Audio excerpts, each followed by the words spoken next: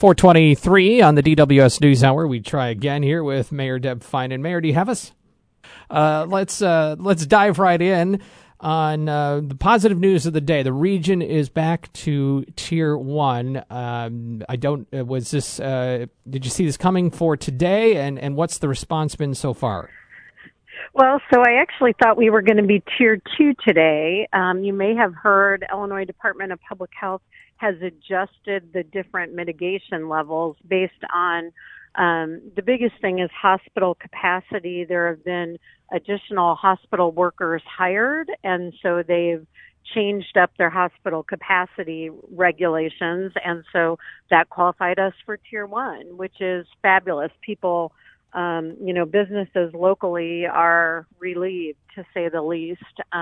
It will mean gaming will come back online, which is an important source of revenue for many of our license holders, but it will also mean capacity indoors for seating at restaurants and bars.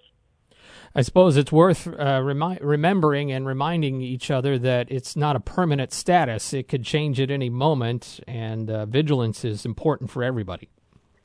Without a doubt. I mean, we definitely need to do all the things that we've been talking about from the beginning. Wear a mask, socially distance, and wash your hands. All of us can contribute to our community's economic well-being and to these local business owners who have really sacrificed everything in order to help with our community health. We now need to do our part to help them stay open. And in some other matters wanted to get to tonight is, tomorrow night is City Council meeting for you. One of the items on the agenda is the size of political signs. What's your feeling on that? Should it change? Should it become, there's restrictions now, I guess, or guidelines, whatever have you. Should it change? It should, because we need to comply with the Supreme Court. I mean, that's the bottom line. So we have a fairly old regulation in place that complied with, the last iteration of Supreme Court decisions as far as time, place, and manner restrictions on free speech. There has been an update in that case law, and so now we need to update our code. And so it's really less about politicians wanting giant signs and more about us just complying with the state of the current law. And does this primarily impact residential areas, the size of a sign that can be in my yard kind of thing? It does.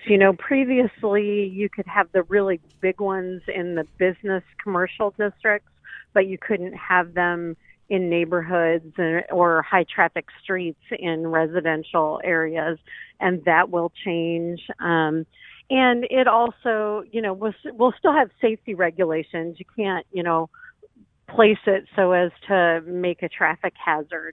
And I think people will be reasonable. There are fairly standard sizes for political yard signs, and, people have seen the larger ones. They aren't, it's not like a billboard. They're just a larger sign. So no flashing neon Feinen for mayor covering up the stop sign is what you're saying. No, but I have had that in the Parade of Lights. It was really fun. I think that's different. All right, Deb Feinen is with us, the mayor of Champaign. On to a matter that has caused some conversation and discord, at least. The mural for Black Lives Matter and a choice instead by City Council to go towards a street sign honoring Black Lives Matter. Now that the dust has settled a little bit on that, how are you feeling? I'm feeling sad. I think for many people in our community, it was an important opportunity to provide some hope and a statement that their city supported them and was concerned about them. And we lost that opportunity with the street not having the Black Lives Matter on it. I think that, depending on what happens with the honorary street sign, there may be some opportunities to, still celebrate the importance of it and to let people know that the community does support our Black and brown citizens. So, we'll see where it goes from here. I suppose some would say if you're going to spend money, let's spend it on more tangible things. But are you saying that it's not those two things aren't exclusive? It's not an either or? Without a doubt. I mean, it was a small amount of money. I think $3,000 or so, depending on what we did. We hadn't gotten to, we were voting first on whether or not we were willing to do it, and then we were going to have a conversation about how elaborate we wanted it to be, whether that was a local artist painting it or if it was, kind of public works markings kinds of things. So I suppose it could have been more expensive, but, certainly not exclusive to other things that we could do as a city. Over the weekend, Ben Zichterman had a write-up in the News-Gazette about the Bristol Place neighborhood going into Phase 2. What's your assessment of Bristol Place at this point?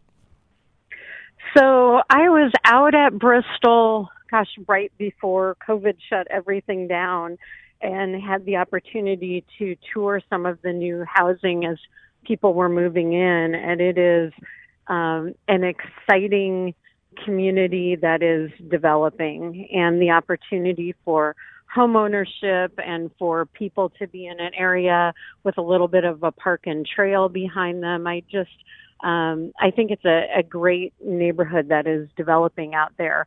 Unfortunately, with COVID, I have not been able to really tour the inside again of, I can drive through, but I haven't been able to be within those buildings. But it continues to, meet the expectations of council and provide clean, safe housing and an opportunity for lower income residents in our community. One other item just wanted to ask you about, maybe kind of quietly, the MCOR project is basically wrapped up, and the finishing phase was over in Urbana, I understand. But, now can you step back at all and look at what that has done? Notably for people that want to drive through Campus Town, it's a lot easier to get through. It is. It also, though, it was, important for pedestrian and bike safety.